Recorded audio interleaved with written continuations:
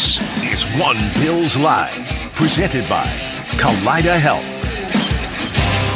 All right, welcome to a Friday edition of One Bills Live here at the NFL Combine in Indianapolis. You got the two Chris's today, Chris Brown, Chris Trapasso with you to take you through our final day of coverage here on site.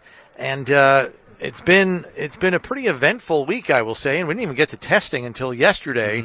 And we'll get into some of those testing elements that we witnessed last night. Some people really lit it up. To a certain extent expected, I would say. We knew some people were going to run fast, jump high, and stuff like that, but there were also a couple of surprises, so we will get into those here in short order. I think the place to start is I wanted to bring this up, and I didn't even tell Chris this, but we saw the news item yesterday that the NFL is testing optimal tracking for the line to gain rulings on a possible, it's a possible sign that the days of the chain gang are over concerning measuring for a first down.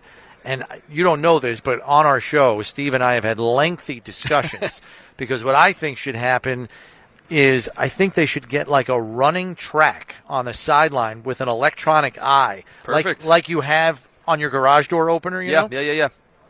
And that thing, you put a chip in the ball that is controlling the electronic eye, and wherever the ball ends up, that's where the eye goes. Now, I don't know how you do that on a sideline without tripping people trying to get on and off the field. I haven't figured that part out yet.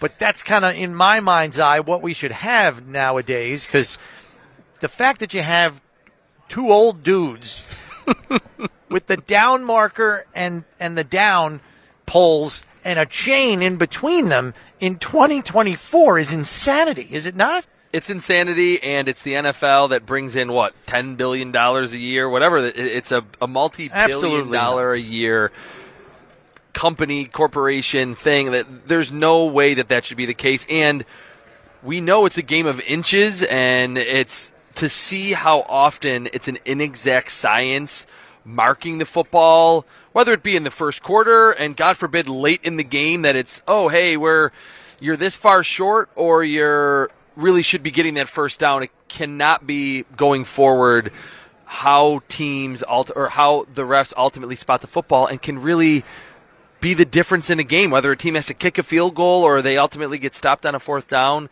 That was like non-combine related news that came out this week that I think everyone that I've talked to here in Indy is certainly all for that in the future. Yeah, and they really didn't kind of lay out what it's going to look like. They're testing it, though. But I'm happy they're testing it because it means a change could be coming. We're only a few years removed from the credit card. Do you remember that? I remember in between the football and the I mean, what are we doing? It's like a $12 billion a year business, and we're measuring first downs with chains and poles. And I know that you're way more of a soccer guy than I am, but I tune in to every 4 years to the World Cup. Yeah. And the last World Cup, they had that technology. It was like an aerial footage, like GPS, where they could see if a guy was offsides or not. And that's in real time, could see if the ball went fully across the goal line. Yeah, video assisted replay is what they call it, VAR. Watching that, it's just very much a casual USA soccer fan every 4 years. I was like, why does the NFL not have this? Why can't the NFL incorporate this? We know there's chips in the players' pads already. Yeah, and you see it in tennis, too. They have that, whether the serve is in or out, they have that line technology. It's time, the NFL. There's got to be a way to figure that out. And I realize it's a little trickier because you got, a lot of people coming on and off the field a lot, which you don't really have in other places. Mm-hmm. But the NFL should be able to figure it out. Yeah. You got to figure that out. We know that you can bump into just about anybody in the NFL walking around town here in Indianapolis on a week like this. And our producer, Jay Harris, and myself, we're walking down the street the other night with our production assistant, Shannon, and we're walking right down the street, and coming out of a Steak and Shake coming down the street is a Hall of Famer. It's John Randall, just randomly coming down the street. I was like, Jay's like, did you see that? That was John Randall with a shake in his hand. I was like, what? I wasn't even paying attention. And he probably looks like he can still play, right? Oh, yeah, he's in pretty good shape. I wouldn't say he's in game shape, but for an older guy, he looks pretty good. It's like just a Hall of Famer walking by. So then yesterday, we're walking to dinner, and I turn around and out of the because I hear this voice and I recognize the voice immediately, and I turn and look, and the guy recognizes me, and I was stunned he recognized me because he probably hadn't seen me in 10 years, and I had a hat on. I mean, I know my bald head is usually a dead giveaway. Hey, that's Chris Brown, but I had my hat on, so I'm like, not as easy to recognize for people that know what I look like, and it's J.P. Lossman. Why is he here? He coaches at Oklahoma. Oh, he is at Oklahoma, yeah. Okay. So he's here and, doing whatever for the Oklahoma prospects that are here. Came over, shook my hand, couldn't have been nicer. I was like, JP, what's going on? We were just, talking real quick. He said everything's going good. And I asked him, you're going to watch the guys throw? I don't think there's an Oklahoma quarterback here, but Spencer Rattler was at Oklahoma. And maybe maybe he's here to kind of support that guy. But But yeah, it was kind of cool to see him. Then we're coming out of dinner, and Stephen Hauschka. I was going to say, I saw him last night on too. the street. I was like, Hausch Money's here. This is crazy. Yeah, cool. So it was like we were like in the twilight zone last night with everybody we were spotting on the street. But he's doing well, and I know he caught up with all the Bills players because he was at the Chargers game out in L.A. late in the season, and they were dapping him up along the sideline there, which was kind of cool. So. Yeah, you just don't know who you're going to run into. Have you run into anybody else besides Hauschka? I saw Sean Alexander, the former Seahawks running back at the airport.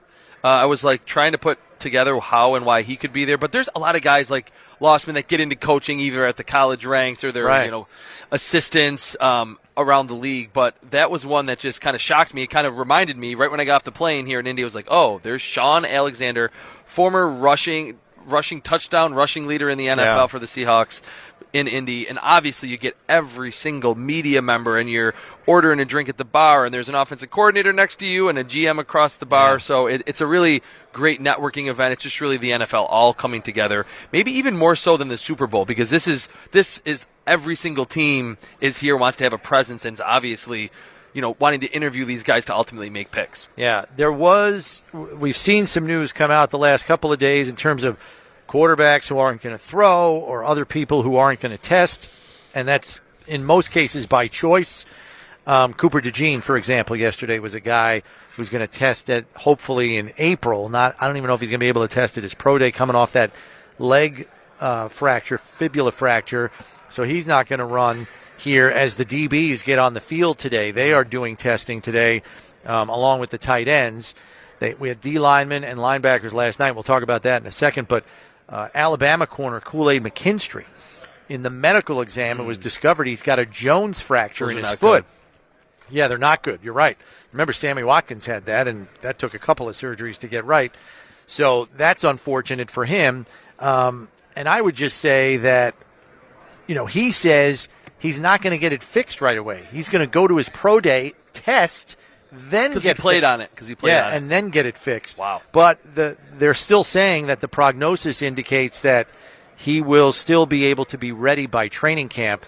Hopefully that's the case, because those Jones fractures, they cause problems. They linger. And there's a high rate, and maybe modern medicine has fixed this since we watched Sammy Watkins deal with it a couple of times. You remember Julio Jones had it, and he wasn't right. He had to get 2 surgeries. Des Bryant. There's a high rate of recurrence with Jones fractures, especially for the guys that play the high-impact positions, like receiver and corner. So fingers crossed for Kool-Aid McKinstry, but that's just got to be crappy news. Like, you're all hyped up to get here, test, and they're like, yeah, you got a Jones fracture in your foot. It's like, what?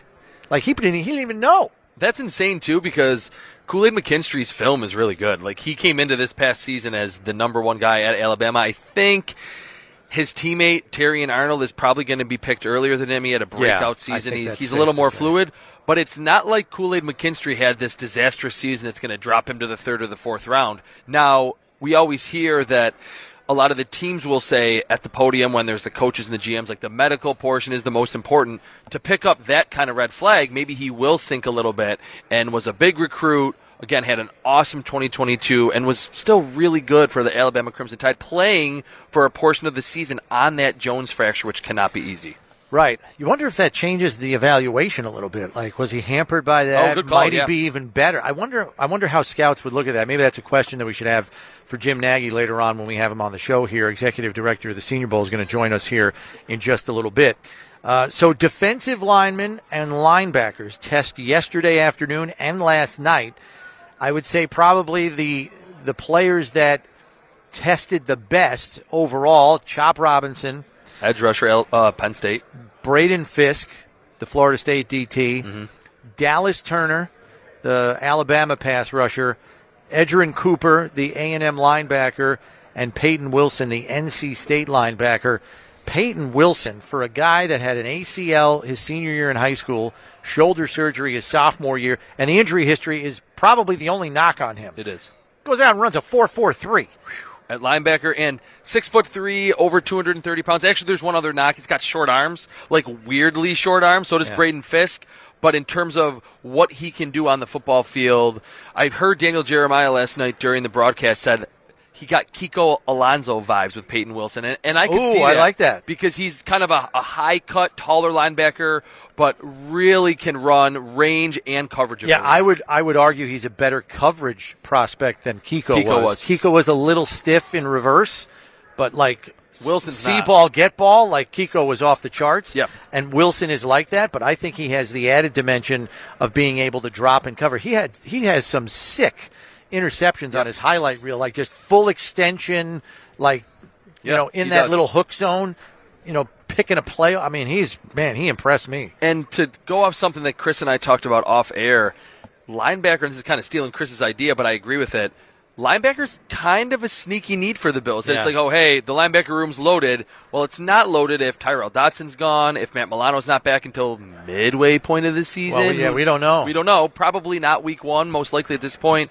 They're going to lose some free agents. Tyler Matakevich is a free agent. Like some special teams, you need help with the linebacker position. For the listeners and the viewers that are like dialed into receiver and edge and D-tackle, you might want to look at the Peyton Wilsons, the Edgerrin Coopers. Notre Dame has 2 linebackers. It might be a group where it's not viewed as there's not a Devin White or a Devin Lloyd that are going to go super early, but round 4 or 5, it wouldn't be and that's not where Cooper or Wilson's going to live. They're going to probably be off the board bottom round 1, probably top half round 2. But looking at the linebacker group, take a closer look at the linebacker class than maybe you anticipated, because it is a sneaky need for Buffalo with all the free agents we mentioned. And then we had Brandon Bean on the show earlier in the week, and he basically said, well, Milano will be back when the pads are back on. That means training camp. But even then, he said he's probably on the side and limited. So then it's like, well, when is he getting back? And I don't think they have an accurate prognosis yet. Maybe there's clarity on that when we get to April, but right now you don't have it. And so now you're looking at Terrell Bernard, Dorian Williams, and Balin Spector. That's it. I mean, that's it.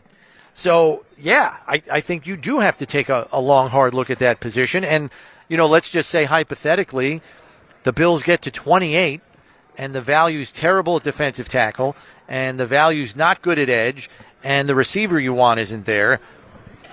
You can't rule out linebacker and an Edgerrin Cooper, who just yesterday ran a 4.51 at 230 pounds and had a 1.54 10-yard split. That's like receiver fast. 1.54 10-yard split. Like, that's your first 10 yards, and they use that measurement to gauge explosiveness in an athlete. He's got it. And if you watch his tape, you'll understand why, because I said it the other day on the show. That's a guy who made me sit up in my chair when I was watching his tape. He also vertical leaped 34.5 and broad jumped 9 feet 10 inches. And as we mentioned, the other guy that had a great workout was Peyton Wilson, who, as we said, ran a 4.43 at 233 pounds. And then he had a 1.54 still 10-yard split. I mean, that is... And he had a 34.5 vertical, 9.11. So they almost had identical test numbers, those two guys. At the top of the linebacker group. I think they're going to go 1-2 in the draft. I think those are widely seen as the 2 best off-ball linebackers in the draft. and their testing kind of solidified that. Don't you think? Like, Yeah, I mean, if absolutely. anybody had a question, they were all put to rest last night for those two guys. Absolutely. And like you said, not a major surprise because you watch the film with Edgerrin Cooper from Texas A&M and Peyton Wilson from NC State.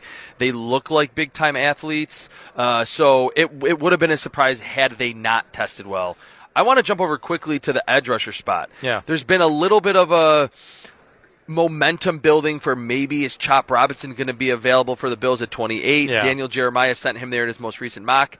I think Chop Robinson, with his performance last night, tested away from the number 28 pick. He's going to be gone before that. I think he's going to move He's up going to the go board. earlier because he tested really awesomely, just in terms of the explosiveness, was a little heavier than I think people expected.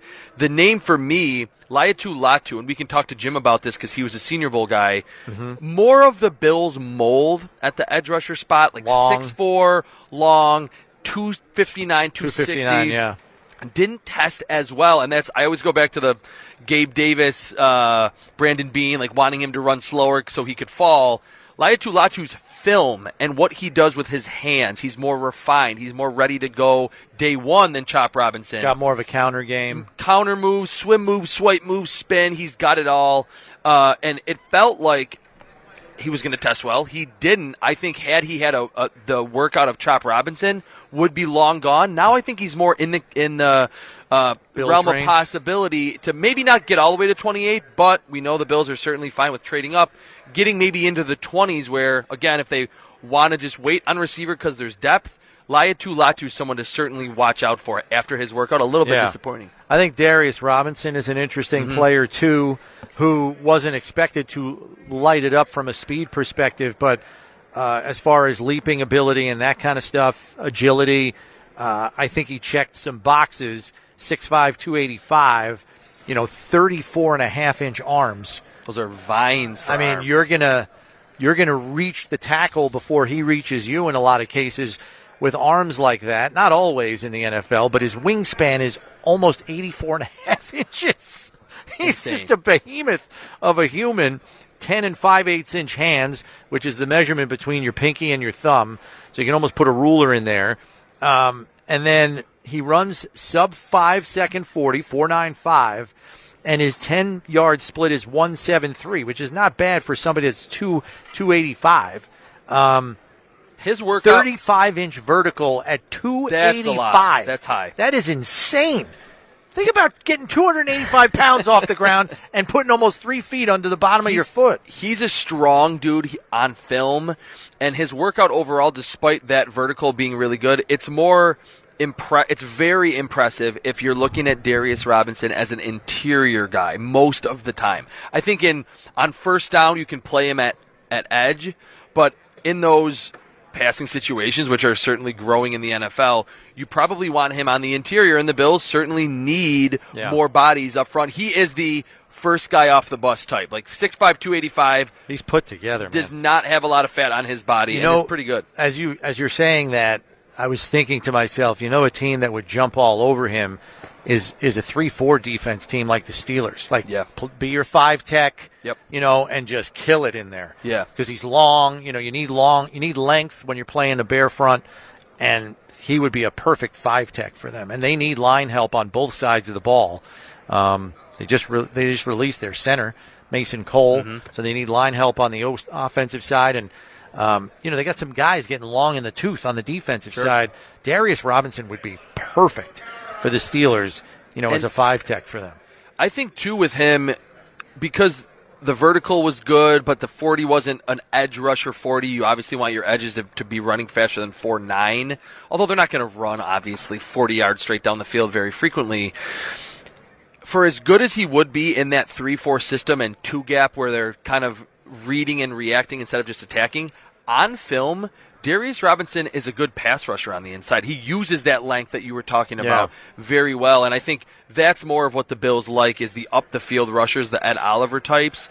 And if they really want to lean into versatility, that's Darius Robinson, and he's probably going to be there in the mid to late 20s when the Bills go on the clock. Yeah, as we mentioned, Jared Verse absolutely blew it up, the defensive tackle, and I don't know where to come down on him because he's a little undersized. He's a little older. And too. older. But the guy runs a 4.58. Is this right? His weight wasn't 254, was it? Yeah. It was? So. He's an outside guy. Okay. Yeah, I mean, I don't know where to come down on him because, you know what? I'm confusing him with the defensive tackle. You're Braden thinking of Fisk. I'm He's the confusing him with Fisk. Yeah. A lot of Florida State guys worked out well last night. Yeah, but Verse, okay, so 35-inch vertical. The 3-cone was not good for him? No, 7.31. That's not a good indicator of success. You want to know who tested really well, whose tape didn't really overwhelm me, was the Western Michigan kid, Marshawn Neeland. Mm-hmm. Like, his tape, I was like, okay. I didn't see it on film either. I didn't like. He tested out of the gym though. I mean, look at this: 4.75 at 200 or what is he? 267 pounds. That's a big dude. 4.75 40. 1.66 10-yard split. That's good. 35.5-inch vertical. 7.02 3-cone. You want to be so for the 3-cone for edge rushers. You want to be around or probably under 7 seconds. Yeah. If you're in the 260s and you're close to that 7-second threshold, that's the magic number. Yeah. And then his shuttle's really good, 4.18. 4.18. If you're that's under a great shuttle. If you're under 4.2 or 4.3 in the short shuttle, and there's been at a lot 267. That's a big. That's the Bills type of bigger outside edge rusher that they seemingly like.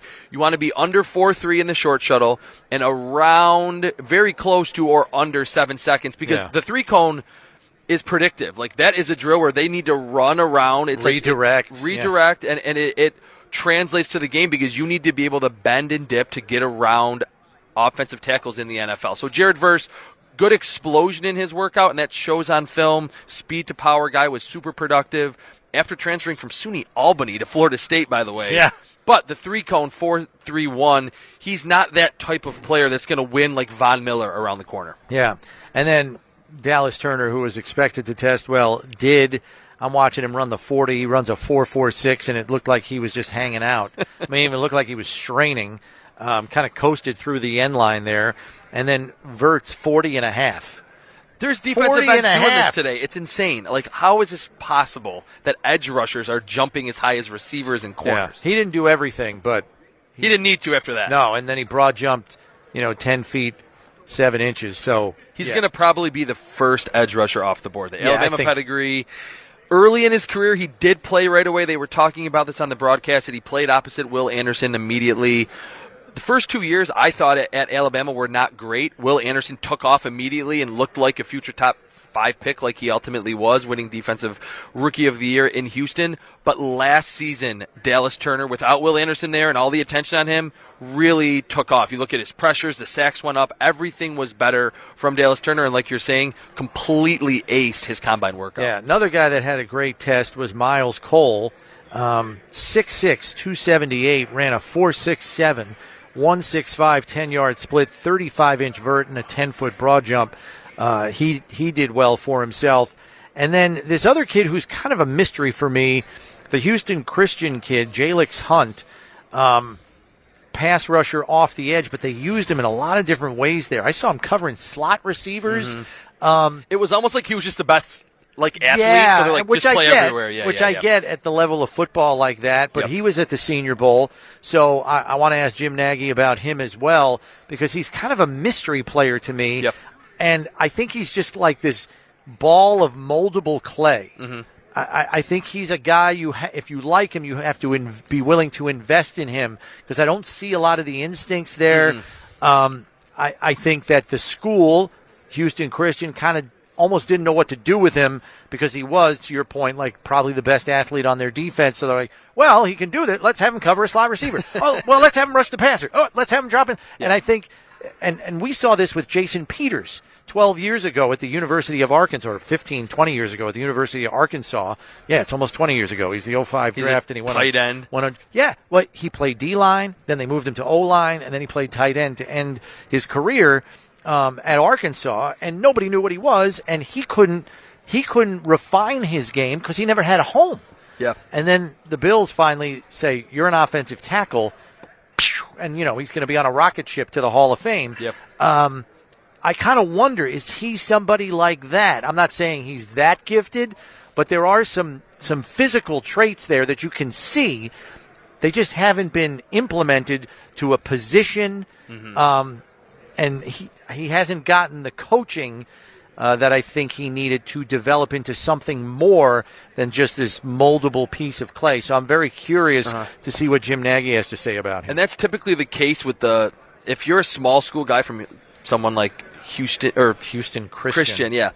If you're here at the Combine, that's probably what you are. You're probably like the scouts see you on film or see you in person and go, whoa, that's an NFL caliber athlete. Yeah. And in most cases, they're not the most refined player yet, or they might not even have a positional home. So kind of makes sense for Hunt. I mean, he's got great numbers, just raw numbers. I mean, he's almost 6'4", 252. He's got almost 34.5-inch arms, wingspan of almost 83 inches, 4'6", 440, 1.6 10-yard split at 252 pounds and 37.5-inch vert. Like, he hit all the testing numbers, so now it's like, all right, what kind of development are we looking at? That's the question. For sure. We got to take a break here, and it is OBL Fan Mailbag Friday. I failed to mention that. So if you have any questions about the draft, I mean, we've got Chris here from CBSSports.com. We're going to have Jim Nagy on the show in just a second, the executive director of the Senior Bowl. And hour number 2, we're going to have Greg Cosell, too. So we take a break here. When we come back, we'll have the executive director from the Senior Bowl, Jim Nagy, up next on One Bills Live, presented by Kaleida Health. It's Buffalo Bills Radio.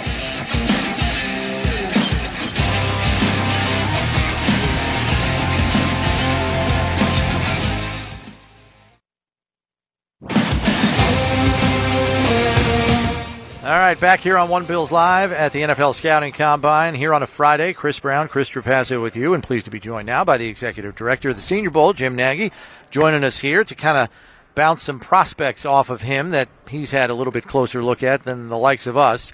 And Bills fans are pretty convinced that Gabe Davis is going to sign some big money deal in free agency and be out the door, knowing the Bills' cap issues. They're $50 million over, probably can't afford to re-sign a guy like that.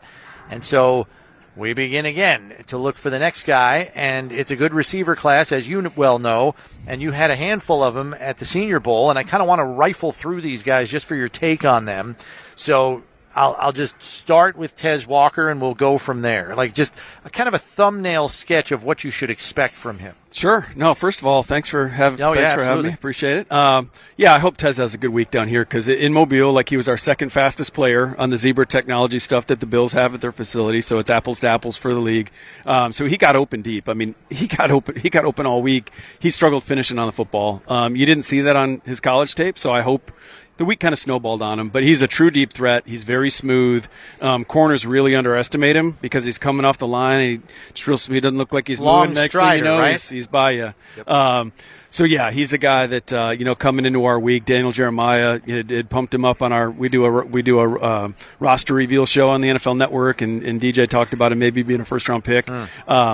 And then he struggled catching the ball. So, but yeah, he's been through a lot in his life. If you Google Tez Walker and what he's been through a lot. I think the teams are going to like that. He's really persevered.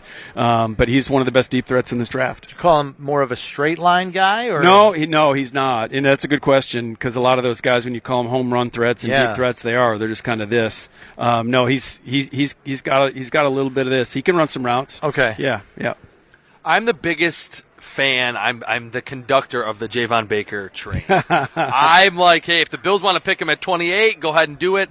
Talk about the week that he had in Mobile, which I'm pretty sure was pretty good, but you can get into more of the intricacies of what happened there. And then just, again, that thumbnail sketch of what type of player he is, transferring from Alabama to UCF, and then culminating with that week in Mobile. Yeah, think about that room he was in Tuscaloosa with, Waddle and Judy and Ruggs and all those guys.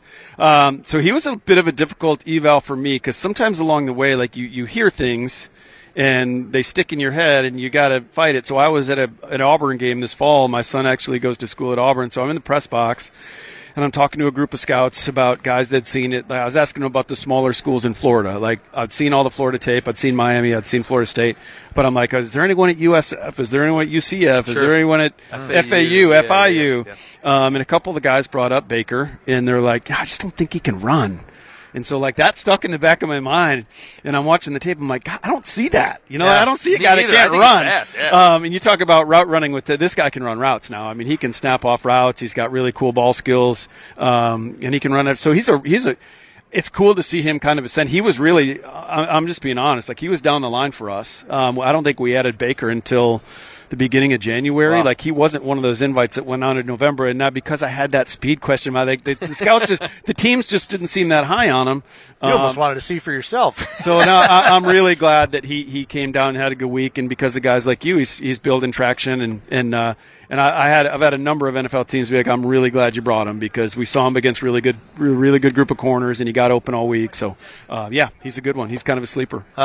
Xavier Legette, I know he comes to the Senior Bowl and he only measures 6'1", and people are like, oh, he's not as tall as I thought he was.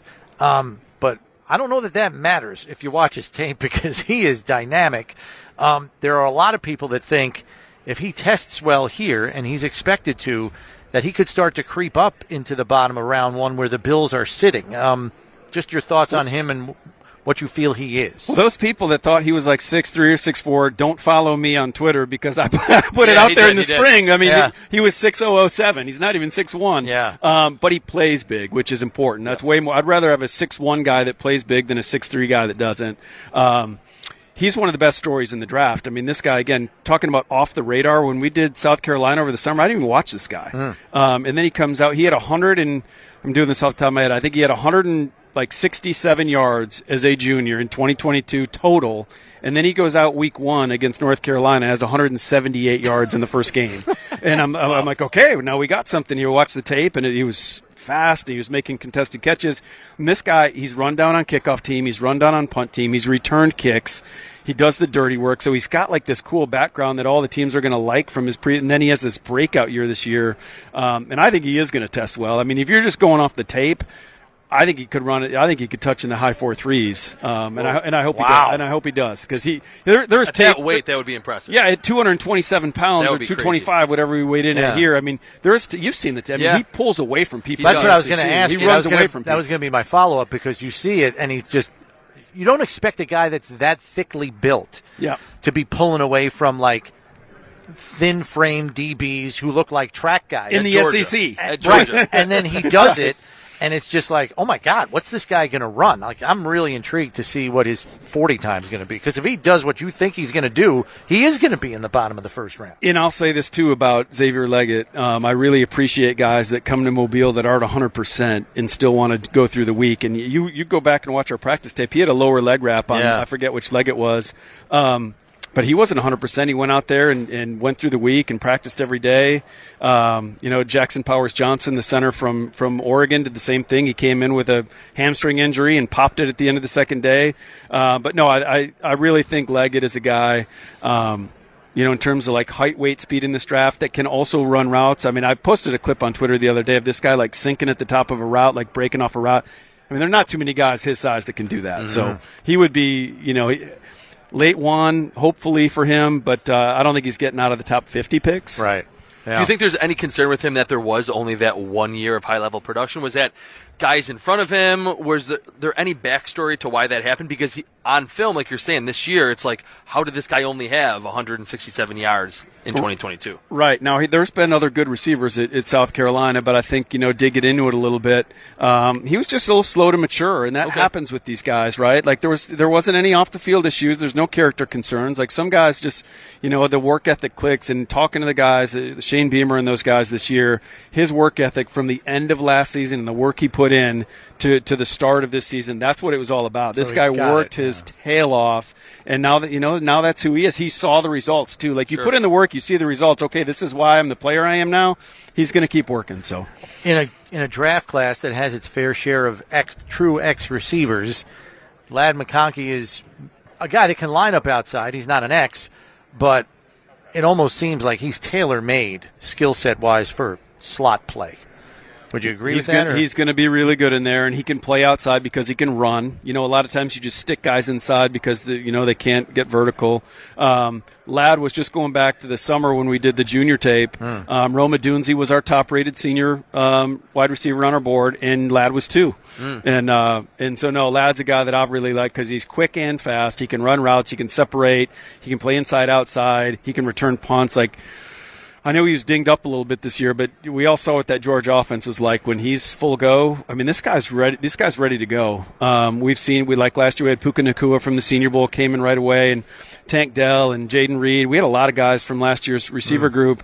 To me, Ladd, if you draft Ladd, he's on the field next year and he's catching 60, 70, 80 balls for you. Do you think he's going to test well enough to be late one, early two? Because I think he's a good athlete on film. I don't think he's great route runner with great hands, but limited athlete. I feel like he could ultimately test his way into the back portion of the first round. I agree. Yeah, I think he's explosive. It would not surprise me at all if he gets into the 4.37, 4.38. Again, the vertical speed showed up more on 2022 tape. You saw him playing outside more and getting vertical. I don't know if that was because of the injury this year that they didn't really let him open up as much. Okay. But he can go. He can get down the field. That was the only knock off his junior tape is that he got vertical and he didn't finish on a few. He dropped some deep balls that he could have converted for Stetson Bennett. But, yeah, I would be more surprised if he ran high 4.4s than if he ran high 4.3s. Okay, yep. I think he's going to, I would expect lower 4.4, but high 4.3 is possible. If you needed a poster child for what the Senior Bowl does for people, it might be Malachi Corley. Converted running back, right? So, I mean, this guy, he comes down there and puts together a pretty nice week. I know it's a deep receiver class, which might probably push him down the board maybe further than he would in a lighter class. Do you kind of like the week that he was able to put together there? Yeah, he and Ladd were the two receivers that were voted Practice Player of the Week on their side. And again, that's voted on by the other team's defensive backs. So to me, that's meaningful. That's the one thing when I got to the Senior Bowl. That's one of the tweaks that I made was. We don't need scouts and myself voting on the players of the week. I want to know from the guys that to me that's more meaningful if you're a player. Corley's a guy that because it's a group. It's weird to say group of 5 players are small school players now, but because of the portal, that's basically what they are. I think we were averaging 10, 11, 12 guys that were FCS. Division II, Division III, my first 4 or 5 years at the Senior Bowl. And now I think we're down to maybe 5 this year. So that number is really – so a group of 5 player, yes, did he play up in a couple games? He did. But to see him against the DB crew that we had in Mobile this year helped a lot. And then to see him run routes that we didn't see a lot of routes run in that Western Kentucky offense. But the one thing that carries over – from college tape to pro tape. If you can do things with the ball in your hands, which Corley can, there's been a lot of Deebo Samuel comparisons. I hate that because it's putting a lot on Malachi Corley to call him Deebo Samuel. But he is really aggressive and strong and powerful with the ball in his hands. So, I think he'll go somewhere in round 2. Yeah. Switching gears to the defensive side, we saw Braden Fisk from Florida State. He's continued that rise. He started in Mobile, had a great week there. Give us your thoughts on him, and I'll go super specific with this. Really short arms, but on film, I didn't really see that creating a lot of an issue. And then last night, test through the roof. Do you see him as a solidified day 2 guy? The Bills do need some help next to Ed Oliver on that defensive line. Yeah, certainly day 2. I think coming into Senior Bowl, just based off the feedback we got in the fall when we did invite Braden right out of the chute. He was one of my favorite guys on tape this year, but I still thought 4th round is where he was probably going to go. And then after Mobile, definitely day 2. And after yesterday, I don't think he gets out of the 2nd round. Maybe, but I totally agree on the arm length thing. You don't see that show up. He's so active with his hands, and he's so quick off the ball. If you go back over the Senior Bowl practice tape and watch every rep this guy takes in team periods, he's the first one in the game. He's the first one off the ball every single snap. Wow. It's unbelievable. So he gets on you. He gets on you quick, and he's so good with his hands. It's just a fun story, man. I mean, the Western Michigan kid that he's just got a great attitude, and I don't need to tell the whole story, but we flipped him on game day. He practiced all week with the American team. We have some roster attrition on Saturday morning. The D-line coach for the national team's freaking out. He doesn't have enough inside guys. I call Braden up. I'm like, hey, dude, meet me down by the escalators here in 20 minutes. I got to talk to you about something. And the reason I picked him for that was because I knew he wouldn't bat an eye. Yeah. I mean, some of the other guys I looked and like, that's hard for a player. You go through a week with a bunch of teammates, and he's like, Coach, I don't care. I just want to play. Yeah. So again, you're talking about like the right makeup, the right practice habits, elite tester. I mean, what he did yesterday was ridiculous. Crazy. And then you put on the tape and he's super disruptive. I mean, and it doesn't, for the Bills fans that want to know about Braden Fisk and maybe they're pulling him up, like sack production, TFL production, all I'm going to say is like this guy is the guy that blows stuff up Disruptor. and other people clean up for him. Yeah. I mean, he's the disruptor. When I watched his get off, the first person I thought of, and maybe this is my Buffalo myopia, but I was like, wow, there's a little Kyle Williams in there. Taller, like, but yes. Yes, but like the get off, because Yes, Kyle's absolutely. always like a half a beat ahead of everybody, and he is too. Yep. This guy's an enigma for me, so I need your help. Jalix Hunt, Houston Christian, tests great yesterday. Would you consider, and I kind of see him like this because I was watching his tape and I'm trying to get a handle on him. He looks like a raw guy that's like this moldable piece of clay. Yep. So if you're a team that's going to draft him, you have to invest time in him, right? For sure. Yeah. No, he's again, I get caught up in the backstory of the player sometimes because I think it helps paint a picture. But this guy was in the Ivy League a few years ago playing safety. And now he goes to Houston. And he just kept growing and growing. And he goes to Houston Christian. He's playing outside linebacker. A couple things on Jalix. Yeah, we saw the testing yesterday. It was at the top of everything. Yeah, ridiculous. Expected, though, right? Really explosive. The thing that stood out during Senior Bowl week was the physicality, setting the edge in some of the run periods. I mean, this dude is – you worry about that. Okay, Ivy League kid, DB. Like, how physical is this guy going to be at the point of attack? And he was cracking people down in Mobile, so he's got that to him. And then you got this athlete. So yes, are you picking him for 2024 season? Probably not. He'll probably be a really good special teams player, but you're drafting him for 25, 26 and see what you can hit on. But again, competitor, made of the right stuff, confident. Sometimes we bring small school players to the Senior Bowl. They're a little overwhelmed.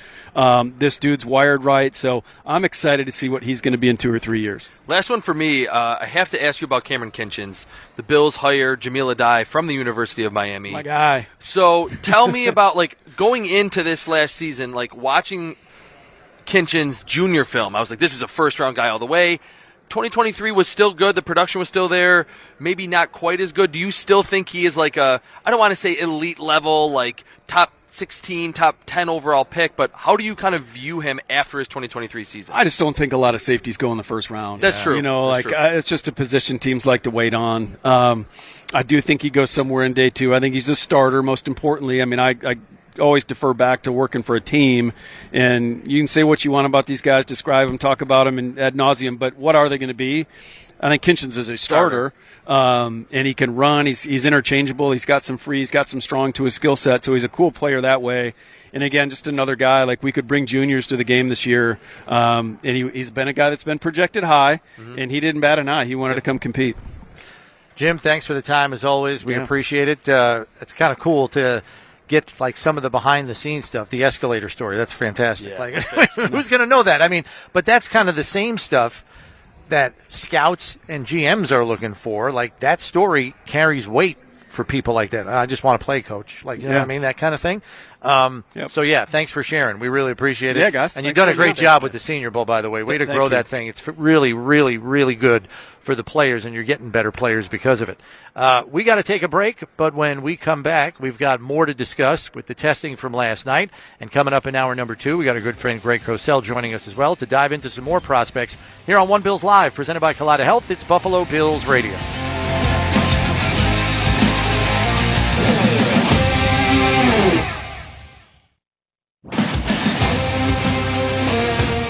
All right, welcome back to One Bills Live here at the NFL Scouting Combine in Indianapolis. Chris Brown, Chris Trapasso with you. Good conversation there with Jim Nagy, and we didn't even get to a couple of players we wanted to ask him about. I know you wanted to ask him about Latu, and I wanted to ask him about these 2 offensive tackles. I'm just getting started now on the offensive linemen. I was trying to gravitate towards perceived positions of need for the Bills, but now I'm kind of trickling down to offensive tackle, and I was watching Patrick Paul from Houston, who was a behemoth. 36-inch arms or something like that? 36 and a quarter. And which is like, hello, my arm is over 3 feet long. which is just nuts. The last guy I can remember with super long arms like that for the Bills is Cordy Glenn. He had 36 and a quarter inch arms also, and was an effective left tackle. I still remember GM Buddy Nix at the time. They were like, the draft gurus project him to guard. And he looked at everybody and he goes, he's a tackle for us. Yeah. He's a tackle for us. Like, that's how he said it.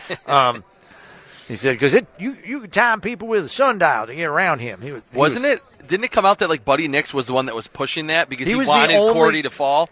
I don't know, but he was the only – he said from the start, Buddy wasn't really good about – he was a straight shooter. He wasn't really good about throwing people off the scent. I'll just say that. Okay. And he was convinced. Like, people were talking about Cordy Glenn as a guard and why you drafting a guard in the second round. And he's like, he is a tackle, and we think he can play left tackle for us. He was good. And he was an effective player before foot injuries kind of caught up with him and stuff. Very effective. Yeah. So anyway, Patrick Paul, University of Houston, and Roger Rosengarten, right tackle for University of Washington, were two guys that I wanted to ask Jim about. Didn't get a chance to. Both of them were down at the Senior Bowl. They couldn't be more different. Paul is kind of a passive, pass pro, catch the guy and just kind of latch on. And I will say this, once he latches on, it's over. Like, people don't get away from that guy. And with 36-inch arms, you're making contact first every single time. There's no defensive end I can think of with over 36-inch arms. So you're always initiating the contact. For sure. And I always, with those longer, bigger offensive tackles, just think of the arc that they create for edge rushers to have to get around. So even if they're not winning cleanly with Paul, you're not always getting super clean wins. You look at his numbers, he barely allowed any pressures because even when he lost, the edge rusher was winning after like 3.5 or 4 seconds. It just takes so long to get around him because he's so big. Meanwhile, Rosengarten, you watch him play, and he is aggressive with his hands. He wants to hand fight you. That's a guy that you'd say you want to take him into the alley with you if you think there's going to be trouble, because he gets out of that stance. He fires out, and, he wants to fight you. It was funny. We were just talking with Nagy after he left, and I said, I couldn't believe it. There's this defensive end, and he knew exactly the play I was talking about. I was like, this pass rusher lines up in a wide 9 alignment, so he's way wide, and Rosengarten comes out of his stance, and he realizes there's a ton of space between him and the pass rusher, and most tackles don't want that much space between them, but you also don't want to overplay the down and lunge and get beat easy. But he jump sets this guy from like 3 yards away. I was like, whoa! He's super mobile, and he's big. And you don't see that a lot from tackles being that aggressive in pass pro, but he jump set the guy, and all of a sudden he was all in his kitchen, and the guy didn't know what to do because he had his hands on his breastplate already, and he couldn't go anywhere. I was like, it was a really impressive rep from him. So I actually like him better than Patrick Paul, and a lot of people have Paul ahead of Rosengarten just because of the measurables.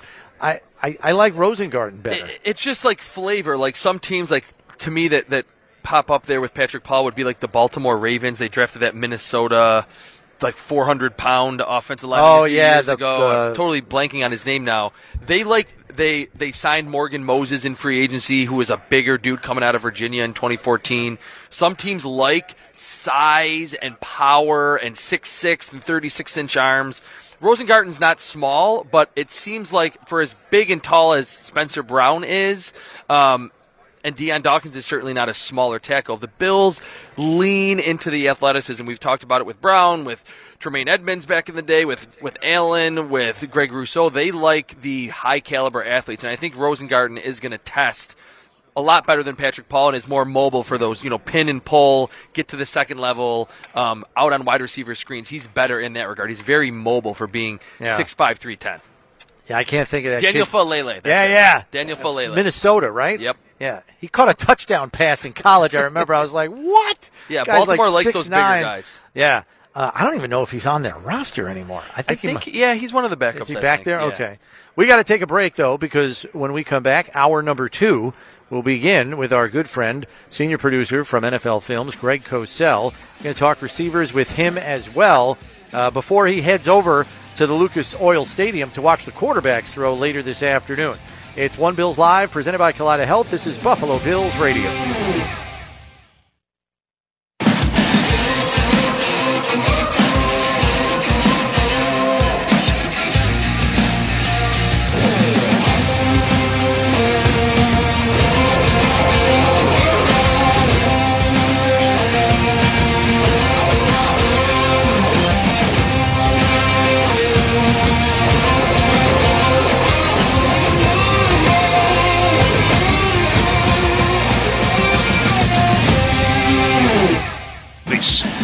One Bills Live, presented by Kaleida Health.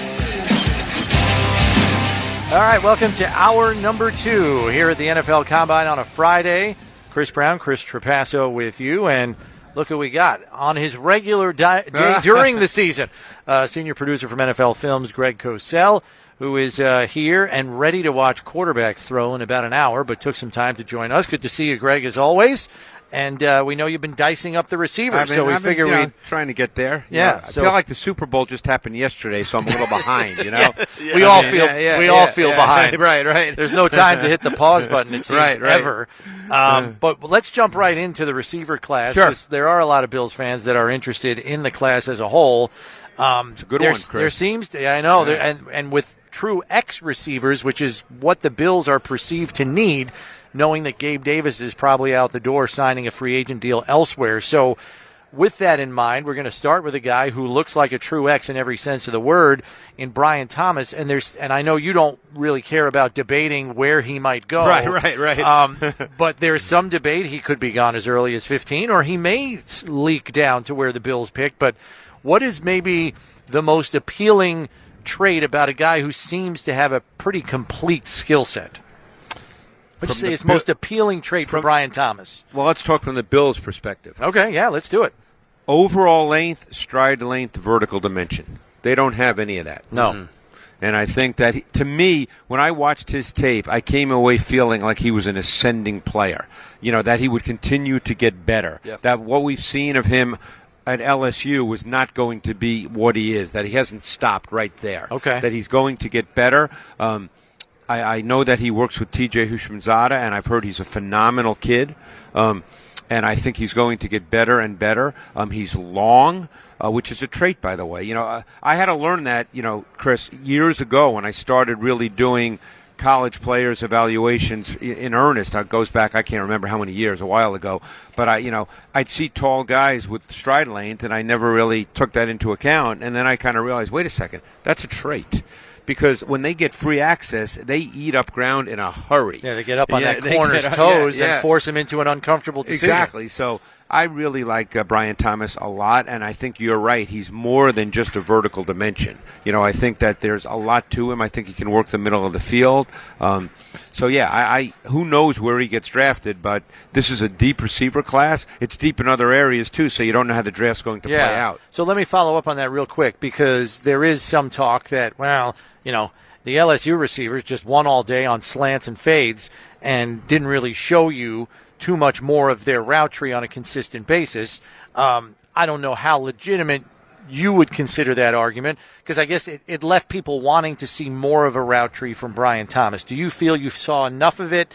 Certainly his skill set would indicate he's capable of it, but what do you say to that? Give me a little devil's advocate to that, if you could. Brownie, I've never been a big believer in that part of it. Because I think ultimately the routes you mentioned, they run a lot in the NFL, by the way. Yeah. I think of teams, even good teams, like I think of someone who's big like T. Higgins and Thomas, who, not that it's an apples-to-apples comparison, but, T. Higgins runs a lot of glance routes and slant routes and a lot of vertical routes. These are routes that are run quite frequently in the NFL. He's going to be taught things anyway when he gets to the next level. Obviously he'll run a few more routes, but no receiver runs every route in the book. Yeah. It doesn't really work that way. Right. So I've never really seen that as an argument that should limit how you view a receiver. Shouldn't be a knock. It shouldn't be a knock. Correct. Okay. On that note, athletically on film, do you think Thomas, even if he's not running a ton of routes now and you're going to show him other routes, or maybe he'll never have to, do you think he has the athleticism and the flexibility, being even a bigger receiver, to get open on as much of a consistent basis as he will need to in the NFL? Yeah, I do. I mean, It might not happen day one in training camp or the first Sunday of the season, but yes, I think that he's got the body type, because he's not thin, but he certainly is not a heavy guy. He's not 230. Right. Right. Normally those heavier guys, and we'll get to one of those guys, I'm sure, shortly, but I think he's got the body type, the flexibility, the movement skills where he's able to do that. And plus, so much of route running, Chris, that you're talking about, a lot of that is detail and nuance, how you use your vertical stem. Can you get a corner off a spot? Can you get his body turned? Those are more nuanced elements of route running which you can be taught. Okay. All right, so let's move on to a guy whose basketball background is very apparent when you watch him play football, Keon Coleman, who comes from Michigan State, actually played for Tom Izzo for the Michigan State Spartans, and it's no surprise the guy wins just about every jump ball he's a part of. And here we go again with a little bit of a knock. They say, well, not a consistent separator, but it doesn't seem like he needs to if he's winning every jump ball and contested catch seemingly. But could you see that as a little bit of a concern for some teams, along with just the 1 year of major production? Yeah, I kept going back and forth on Coleman. There were times I really liked him, and there were other times I just was uncertain. I feel like there's a lot in his body, Brownie. Like, in other words, there's much to cultivate. Okay. I don't know if he's ready right away. I mean, he made a couple of great catches. We know he can do that. He's probably he'll come in at over 6'3". He's listed at 6'4". Sometimes we know that that's not exactly right. But he's going to come in at probably in the 6'3" range. He did make one catch that was ridiculous this year, and there's no question he can make contested catches, which of course plays to the boundary X element that you were speaking about. That single receiver to the short side of the field that has to be able to make contested catches. I think he can do that. I think as far as the nuance of the position, he needs a lot of work. So I didn't like him overall as much as others, but I saw that there was something there. And I think it needs work. Might take a little longer for it all to click. Yes. All right, moving across the country to Oregon, Troy Franklin. Yeah. It's obvious he's a burner. He's going to be 6'3", 180. He should be a burner at that size. To me, beyond the added element of explosive plays down the field, I think the Bills' offense needs to plan ahead for 2025. Post-Stephon Diggs era, most likely. Just thinking long-term, do you think, this is kind of general, do you think, from what you saw with Troy Franklin on film, that he can be more than a vertical separator and be that relatively nuanced route runner who can, garner 150 targets and be a number one eventually in the NFL? I would answer that more in the affirmative than the negative. I like Troy Franklin. There's no question, Chris, he's a vertical guy. No question. He can run. I think he tracks the ball really well. But he also ran in that offense because it was a very defined, structured offense with Bo Nix. He ran a lot of shorter routes. He ran a lot of in-breakers. He worked the middle of the field pretty effectively. He lined up in the slot, too. Yeah, right? yeah. So I think that he can do more than just be a vertical dimension. He's a receiver I really like because of his speed. Where did the Bills draft, Brandon? 28. It's so hard to know, and I'm not. I'll be the first to admit I'm not good at that kind of stuff. Yeah. But he could well be there, depending on how the draft plays out. And I'm just such a firm believer that with Josh Allen, the Bills need speed. They don't have any speed. They haven't had it since John Brown. Right. What do you say to the critics of his stature? We have examples in the league of slight frame guys that have, I guess for the most part, been able to stay at Devonta Smith, which, who's right under your nose where you are. Like, I don't know how many games he's missed in his short career. Hardly right? any. But then you have like a Tank Dell who was tearing up the league and then breaks his leg. I don't know what level of fluke. Right. Yeah. What level of concern do you think there is for slighter framed receivers, especially now that we're playing 17 regular season games? And should that be a factor in the equation at all? Brownie, less than there ever has been. You think of a lot of these receivers drafted high. Go back to Addison a year ago from SC. My size. 170, He's my size. 172 pounds. I think the way the game has changed now with the motion with these receivers, with getting the free access into their routes, with more location diversity within the formation for receivers, I think that sort of knock, if you want to present it as such, against smaller receivers is kind of falling away a little bit. Okay. I think that's why I asked. Yeah, you can get these guys in motion. You can get them off the ball. You can create. Yeah, they're lining receivers up in the backfield now. Right. You can get them anywhere to give them free access off the ball. So I don't think with Franklin, obviously, and who knows what you can get him up to at the NFL level. You'll never get him up to 205, I'm sure, but maybe you get him up to 188, in which case that's fine. Then he's not really too light. So, but I don't think that's a big. Let's put it this way: if he's not to make it, I don't think that would be the reason. Gotcha. Okay. Yeah. Another receiver that to me I like. He's a little enigmatic for me. It's kind of hard to really peg him. Texas's A.D. Mitchell. Talk about what you really like about him, and he feels like, or at least to me, he feels like someone that has his best football in front of him because we didn't really see him play a lot of football. No, he's a Georgia transfer, so he had the big year this year in Texas. I loved A.D. Mitchell. Now, I loved him, for instance, far more than Coleman, and they're similar in size. I think Mitchell's more explosive. I think he's more sudden for his size. I really like Mitchell's tape a lot. I came away from watching Mitchell feeling that, and again, I don't know the kid, so, and again, and now it depends where he goes to. We all know there's a lot of factors involved. Yeah. But I came away feeling like this guy could be a top 10 receiver in the league within 3 years. I mean, I think this guy has really high-level traits. A lot of people point to the Alabama game when he made some catches against Kool-Aid McKinstry, particularly one in the low red zone where he just really ran a great route and beat him. I don't know if you remember that play. Yeah, I do. But impressive at his size doing that. What's that? Like impressive at his size doing that. I really like A.D. Mitchell a lot.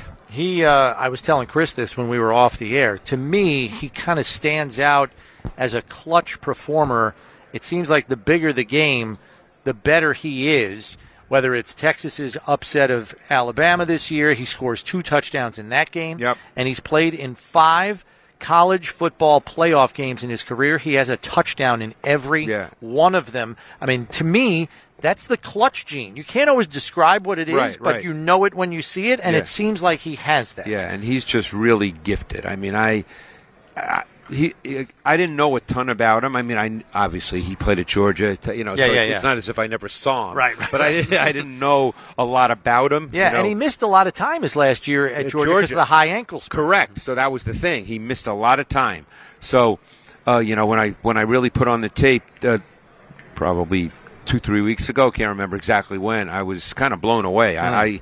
He became, again, I don't usually make lists, and receivers are different. Like, I wouldn't compare him to, like, to me, it's not a comparison to say, well, who do you like better, Mitchell or Ladd McConkey? To me, they're not comparable. They're totally different guys. Yeah. But, I mean, on a certain level, if I really had to make a list, he might be my 4th receiver. If somebody said to me, you better make a list or else. Yeah, Mitchell would be 4th, okay. Yeah. Do you think he's, because he hasn't really played a lot, just the 1 year of high-level production, do you think he can hit the ground running, so to speak, and be that 50 to 60 to 70 catch guy in year 1? Or is it more you draft him and you're saying, like you said, in 3 years you're getting a top 10 receiver? That would depend to me on 2 things, maybe not only 2 things, but 2 things for sure. The kind of kid he is and the wide receiver coach. Okay. Those 2 things would dictate, and again, like I said, there's probably other factors. None of us know the kid. Yeah, no. So you don't know the answer to that. But, if he's really susceptible to coaching, how he handles it, work ethic, all those things that go into the fact that the NFL game is not the college game, and how he's coached. Now you gotta coach these kids. The NFL's a different game. You can't just say, hey man, you're 6'3", you're smooth, you're great. You know what? You gotta go out and separate. You gotta coach these kids. Right. And he's supposed to test off the charts. He could very well do that. Yeah, that's going to be crazy. Did you have a follow up? Yeah, quick follow up. Playing devil's advocate, because I do like him, but I said it's a little mystery for me. What about yards after the catch? Do you think he wasn't used in a role that got him the ball in space? Because I saw on film someone that wasn't a big yards after the catch guy, and we know how important that is. Do you think that's in a different role he can be a good yards after the catch guy like a Brian Thomas is at a similar size? I do. Okay. And yards after catch is, to me, more often a function of the quarterback, and I think Quinn Ewers was a little erratic with his ball location at times. Okay. So whereas Jaden Daniels was not. So I think that's in his body clearly. Okay. All right. Talking about yards after catch, how about Xavier Legette from South Carolina? This guy, for a man that is 225 pounds, 6'1", you're not expecting him after the catch to pull away from DBs who look like track athletes, and yet yet he does it on film. Yeah, right. He looks like he's too thickly built to be capable of doing that, and yet there he goes, and you can't get him. So now, Brownie, you have to think about guys who've looked like him coming into the league. And again, that's what teams do. They play the percentages. For sure. You know, they look at a guy that's 6'1", I believe he was 223 at the Senior Bowl. Yeah. So, like you said, 225-ish, give or take. How many guys like that, and again, he may be the exception, but how many guys like that have really become big basically time? Deebo Samuel? That's it. That's A.J. the only Brown, guy I can too. think of. And AJ's big. AJ's bigger though. Yeah. He's taller, A little isn't bigger? he? Yeah, I think so, actually. A.J. Brown? Yeah, isn't he like 6? Is he? No, he's more, about the same size. the same height. Yeah. Okay. So AJ Brown, Deebo Samuel, the other guy, DJ Moore's in there. Then the guy you have to be careful about, who a lot of people liked, including myself when he came out, who didn't make it, is Laviska Shenault. Yeah. Very similar build. Now, again, I'm not saying he can't be a really good player. Okay. But he's a big, thick kid who's fast with the ball in his hands, not necessarily as fast as a route runner, and those are two different things. Okay. So, yes, is there like a Deebo Samuel element to him with the ball in his hands? Perhaps. But I think you'd have to do a lot of due diligence on him to try to figure out exactly how you deploy him in the context of your offense. So he might be a little bit more raw. Right. And lacks route savvy. Yes. So that's, again, now you're counting on, to your point on the last guy, your receivers coach to kind of get more out of him and refine him so he can maximize every skill he has. Right. I mean, right now, he's the kind of guy you'd probably throw tunnel screens to. You'd use him on jet sweeps, and all that's great. But he still has to be a receiver. Sure. He still has to be a receiver. Okay.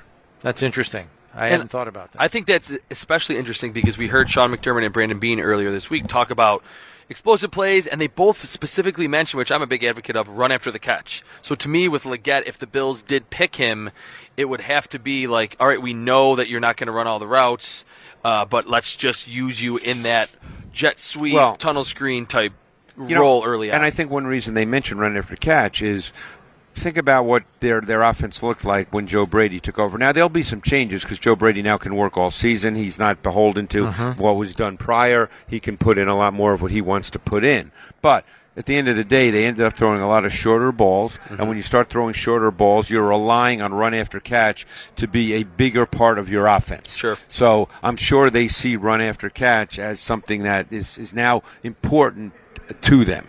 All right, so Ricky Pearsall is another guy you did, right? I do like Ricky Pearsall. So but he's a guy that may not test off the charts.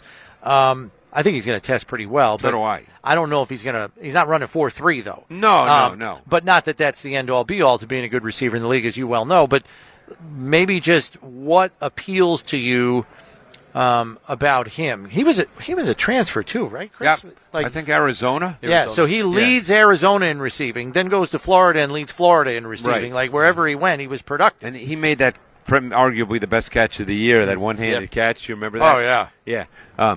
I mean, he caught it like it was a tennis ball. Oh, yeah. It was ridiculous. Yeah, it was not right. No. And you know what? He's 6'1". I mean, he was at the Senior Bowl. I think when people look at him, they probably automatically say, oh, slot. But he's 6'1", and he runs well. And I think you could line him up. I think he's location versatile within your formation. I think he runs good routes. It would not surprise me if he runs better than you think. I mean, he's not, like you said, he's not going to run a 4.35, but he's also not one of those like typical slot receivers that's going to run a 4.59 or a 4.61. I like Ricky Pearsall, and I think he's tough. I watched him play, and I don't know if it's because the first name is the same, but I'm thinking Ricky Prohl was coming to mind. He was coming to mind when I was watching him on tape. Do you think that translates at all? Ricky Prohl, for a comp? I know Ricky Prohl very well, and Ricky Prohl was a great. Do you know that Ricky Prohl, just as a ridiculous aside, for the first 10 years in his career, he played with 10 different quarterbacks. Oh my gosh! Wow. That's insane. And the only reason he couldn't get on the field is because he's playing with the greatest show on turf with a couple of Hall of Famers. But if you look at his numbers in his career, they were really good. Yeah. I mean, he's interesting comparison. I mean, Ricky Proehl was a really, really good receiver. But he was a guy that was not gigantic, but could line up outside Anywhere, as well, anywhere, like what yeah. you were saying Yeah. about Pearsall. It made me even think about Ricky Proehl all the more because I was watching his tape and I'm thinking of Ricky Proehl, and then you said, he's 6'1", and people say slot, but he can line up outside. I'm like, oh my God, it's Ricky Proehl again! Like you made me start thinking of Ricky Proehl all over again. I don't know if this comparison. I'd be curious, Chris, if what you think of this comparison. Some might look at him and think of someone like Adam Thielen. Yeah. Oh, I think wow. That makes a lot of sense. I think people would be very happy if You talk about this a lot, Greg. I think with Pearsall, beyond just running routes, I think he does a great job immediately diagnosing, is it man, is it zone, and where I need to be. Because a lot of route running is not just how athletic you are, can you shake the press man corner. There's a lot of zone that's played in the NFL. It's about 2/3 zone. I think he has a very good sense, like football IQ of doing that. Yeah, and that's a great point, Chris, because I think most people think that only the quarterback has to make that determination good call, as to whether it's man or zone, and receivers do too. I remember when Sterling Sharp used to come to NFL Films every week, and I got to know him really well, and we talk receiving, because he was great. Yeah, in fact, there were some who think that if he didn't get hurt, that he would have been the best receiver ever, better than Rice, but that's a whole other conversation. But anyway, he used to talk about the fact that when you're playing against zone, sometimes you have to change the depth of routes. You have to do different things other than how the route is written in the playbook, because you have to find open space within the timing of the whole play. And that's a great point. That's something that's overlooked, I think, with a lot of receivers. Yeah, and it's a great class. I mean, just the class as a whole. I mean, we're looking into the third round probably for starting caliber talent, that could get on the field in year one and contribute. Not somebody rolling in, for mop-up duty in a 20-point victory. You're talking about guys that are going to play roles well into day two, right? It is that deep, you would say, just on the caliber of player. I think because the talent level is pretty high at receiver now, just every year, then I think it comes down to team scheme, how they're deployed. I mean, just think of Puka Nacua. I think you get into all that. Yeah. You get into Round 5, Yeah, I mean, I'm not saying that whoever they draft is going to catch 104 balls. Right. But look at Khalil Shakir this year for the Bills. Like, that's a fifth-round pick. A player, if you recall, when they drafted him, I said I really liked him out of Boise State. Yeah. And I think there's a lot more there. Now, he's not a one or if you want to get into these categories, you'd say he's not a one or a two. 3, But I think he can be really good at that. Yeah. And that's a starter. That's someone that's going to be on the field a lot. Yeah. He's going to get thrown I mean, playing 11 times he's going to be on the field probably 60% of your snaps. So, unfortunately, they need a one and a 2 right now. Well, I don't know what's going to happen with Diggs, but and probably some people might view this as a hot take. To me, it's not from watching tape. But Diggs is not a true 1 anymore. You need a guy. They need a vertical dimension, and they need a guy that can work the intermediate levels, pretty consistently. They need more juice at receiver. That's why we were saying, like, in our ideal world, they draft 2. Right. In the first 3 rounds. They should double dip. And then just get a defensive player with the other pick somewhere. Right. That makes sense. That would be a because you don't want to waste Josh Allen here without giving him receivers. Yes, exactly. Sure. Greg, thanks as always. Go have fun watching the quarterbacks. We'll catch up with you somewhere down the line here in the offseason. Appreciate the time. I appreciate as it, always. guys. Thanks so much. Thanks, Greg. That's Greg Cosell, senior producer from NFL Films. We'll take a break and be back with comedian Joey Mulinaro. You want to hear some impressions? How about Mel Kiper? How about Nick Saban? This guy's got him nailed. We'll catch up with him next here on One Bills Live. Stay tuned.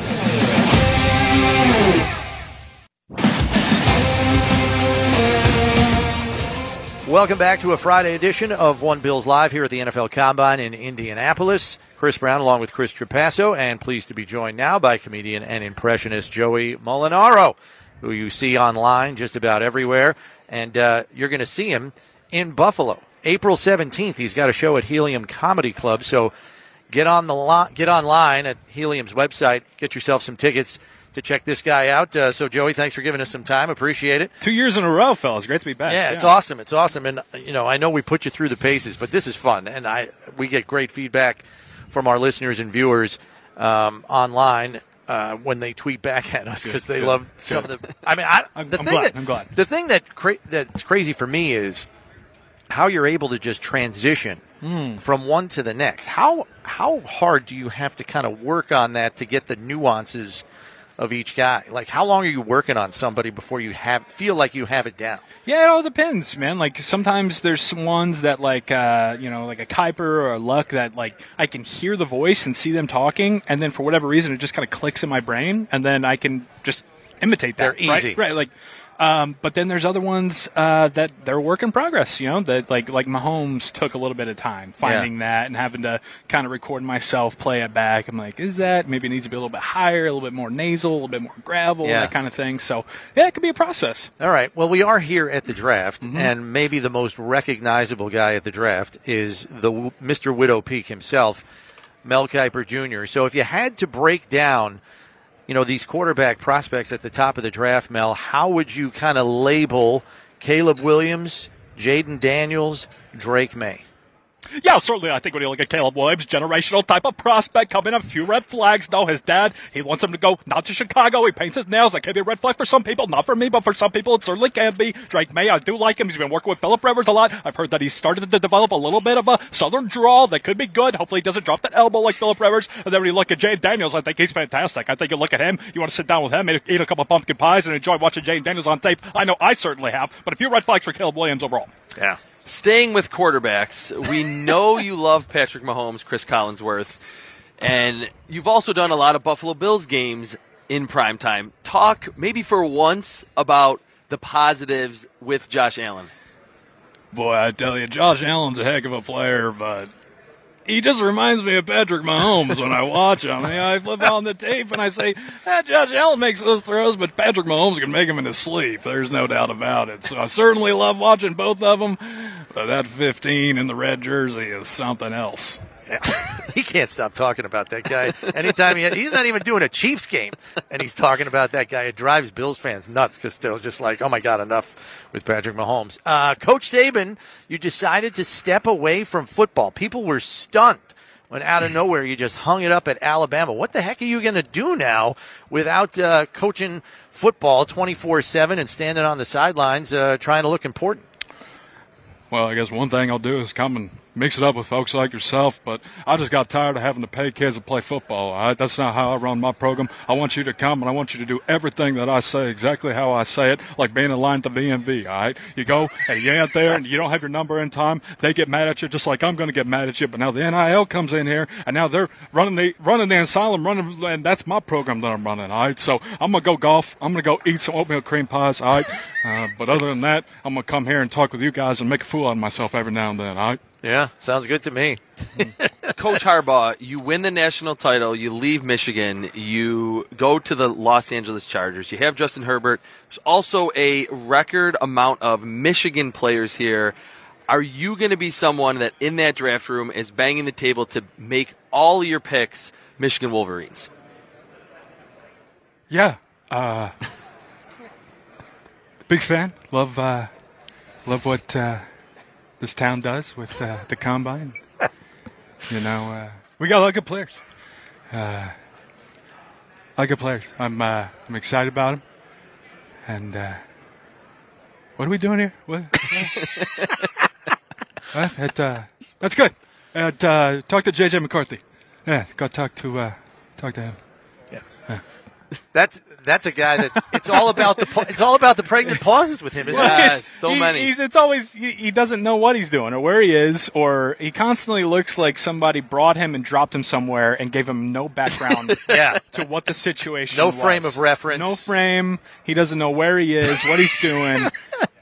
Just constant. My buddy Dave Damashek had a great quote about him. He said he always looks like he's thinking about if he left the oven on when he left it. That's perfect. That is a very good description. His mind is constantly elsewhere. Yeah. But I got to answer this question somehow. Yeah, that's how it. That's it. Yeah. He looks like. But I love Jim. I'm he's super great. pumped that he's back in the NFL. Yeah, it's better. Well, it helps him in you. the NFL. It helps me. I think it's great. And I hope to see him out and about somewhere. It'd be awesome. Yeah. Well, we know your biggest fan is Chris Collinsworth. Not that you need any more fans. Now that you won your third Super Bowl in 5 years, Patrick Mahomes. And we've heard the likenesses to Kermit the Frog. He's tired of hearing them, as we know. But, Patrick, does it bother you that Kermit the Frog constantly comes up in describing your voice? I mean, a little bit because, like, Kermit is kind of more, like, down. Like, he's more like Al Michaels. Like, he's kind of more like Kermit the Frog. And then I'm kind of more up here. So, I mean, you look at what I do on the field and everything that I've done. I mean, won 3 Super Bowls, obviously beating Josh Allen a few times, right? Hang out with Taylor Swift a whole bunch now. Like, I have so many other things that people can talk about. And all they ever want to ask me about is my voice and how I talk. I mean, I can't help it. It's just like I can't help how I love ketchup. I can't help that I make amazing throws off my back foot for 50 yards on a dime. Like, it's just what I do, okay? So maybe you can ask me about something else. You want to keep talking to me. All right, this draft class at the top, loaded with quarterbacks. We just heard Caleb Williams earlier today. Andrew Luck, as someone that many moons ago was the number 1 overall pick in the draft, what advice would you give to Caleb Williams or any of these top quarterbacks? First thing I'd say is get behind an offensive line. Hopefully get into an organization that will invest into some offensive line play. But if you go to Chicago, great architecture, big fan of that city and the history behind it. So I'd say be able to find a new hobby outside of football and maybe don't have too many kids so you don't have to focus on changing poopy diapers. How you're an indie guy, right? So what was this city like when he just said, "I'm done"? Okay, so I am an indie guy. I was out of town on my bachelor party. Oh my god! It's one of those, like, you will always remember where you were when that happened, right? I'm a huge Cubs fan. We go up to Wrigley. We had a huge thing. 3-story Airbnb, a block away from Wrigley Field. Bachelor party. We're going nuts. We're on the rooftop across the street from Wrigley watching the game that day. And then we come home. We're getting everything ready for the night, showering up, drinking, having a good time, music playing. We got the Colts Bears on in the preseason because it's like, yeah, it's football. It's great. My buddies are Colts fans. They want to check it out. We're out in the back patio having a great time. Then all of a sudden we just hear, "No, my God!" My little buddy, he comes. He's like 5'4", right? And he runs out into the back patio. And we're like, "What, dude? What's going on? Who died? Like, what happened?" Yeah. Because he's really distraught. Mm-hmm. Shows us his phone, the tweet from Schefter about Andrew Luck deciding to hang it up, and call it a career. And from that point on, it was just a complete meltdown by everybody in the building. Yeah, one of my buddies, like Gronk, spiked his phone into the ground and just destroyed it. It really ruined my bachelor party. So I will never forget that. I was never going to forget that night in general because Andrew Luck retired. But then the fact that it really soured my. It wasn't bachelor party vibes after that. Yeah. Oh no, it was like a funeral. We were like, literally, you guys were pouring one out.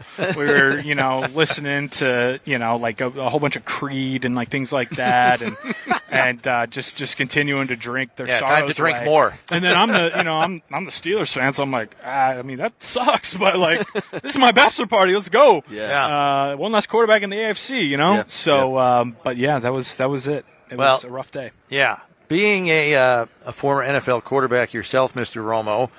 What would you say about, and we didn't see a lot of him because he got hurt this year in his rookie year for the Colts, but Anthony Richardson, should Colts fans be excited about this guy? Ooh, I think they're really going to like him, Jim. Oh, you see, because I watch, he does, what he does, he gets it, and he decides that he's going to run, but he can throw. No, God, they're going to love him here, Jim. All right, I'm a draft analyst. We just heard the quarterback speaking at the podium today. Yeah. And I know that this time of the year, Colin Cowherd, you like to kind of step into the NFL draft analyst role or industry. Mm-hmm. What do you think that you took from Caleb Williams and Jaden Daniels and all the quarterbacks talking today about how their personality will kind of translate to the next level? Man, you know what? I gotta disappoint you. I just don't have a Cowherd right now. Oh, really? I'm really sorry. That's like your original awesome impersonation. I know, but the thing about Cowherd is that so much of it goes into the analogy. Oh, yeah. The thought process of like what he's going to say and why he's going to say it. He builds an argument. He builds an argument. Ties it into everyday life. So if I had to say, I would say something like, he would. It would be like backwards hat kind of guy, maybe, or it'd be. Caleb Williams is the guy, he's the girlfriend that you want to have fun with, but he's not the girl you settle down with or something like that. He might actually say that on his show. Right, like he's the California cool, USC, right? Glitz, glamour.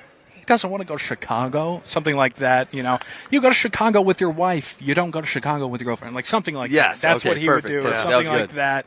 You guys have heard the stuff that he talks about with Josh Allen, obviously, and everything. And that's what's so much of it is. So much of it goes into him. Like I said, like the how he's going to start at point A, weave you through this wild journey of marriage and finance and tech. That ends somehow with him making the argument that Patrick Mahomes is better than Joe Burrow. Like, it's kind really of loses you a little bit. Yeah, for a while you're wondering where he's going, and then he just ties it up in a bow. I think that's maybe why his ratings are so good because people, they're always just like time spent listening. Because you have to wait till the end. I have to wait till the end because I need this payoff. Where the hell are you taking me? Oh, okay. I still disagree with you. Yeah, that kind of thing. Maybe tell our Buffalo listeners and viewers what they can expect from the Joey Mulinaro performance coming up on April 17th at Helium Comedy Club. Yeah, I mean, I'm just out on tour, doing stand-up. Was doing it last year. Had a bunch of runs of good shows, and Buffalo's my first one coming up here post baby number 2. Kicking off the tour and kicking off in Buffalo. Yep, kicking off in Buffalo. Never been to Buffalo. Super excited. I've heard nothing but great things. I consider myself a football kind of guy, and I know Buffalo is a football kind of town. And I'm super pumped to be there. Yeah, it'll be a little bit of impressions. I have way more of an act than just that. So, that's what you'll get. Come and nice. we'll run through some impressions. We'll have some fun. You'll hear about me making fun of my Catholic upbringing and, that kind of thing. And it'll be a great time. So April 17th, Helium Comedy Club. Get tickets, officialjoeymulinaro.com or at Helium in Buffalo. Yeah, they've got the website rolling, and they're pretty good on, making it user-friendly for getting tickets. Joey Mulinaro, April 17th at Helium Comedy Club in Buffalo. Joey, thanks for giving us some time. We appreciate it as always. Thank you so much, man. We'll keep an eye out for you in April when it should be spring in Buffalo, but no guarantees. That's fine. No guarantees. That's we have cool. fake spring 1, fake spring 2.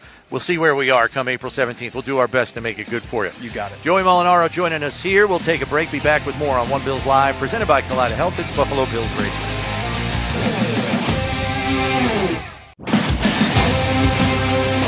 All right, back here at the NFL Scouting Combine in Indianapolis. Final segment of the week, and it has been a banner week. We'll get to that in just a second. We're going to squeeze a phone call in here. Aaron in Oregon has been waiting patiently. What do you got for us, Aaron?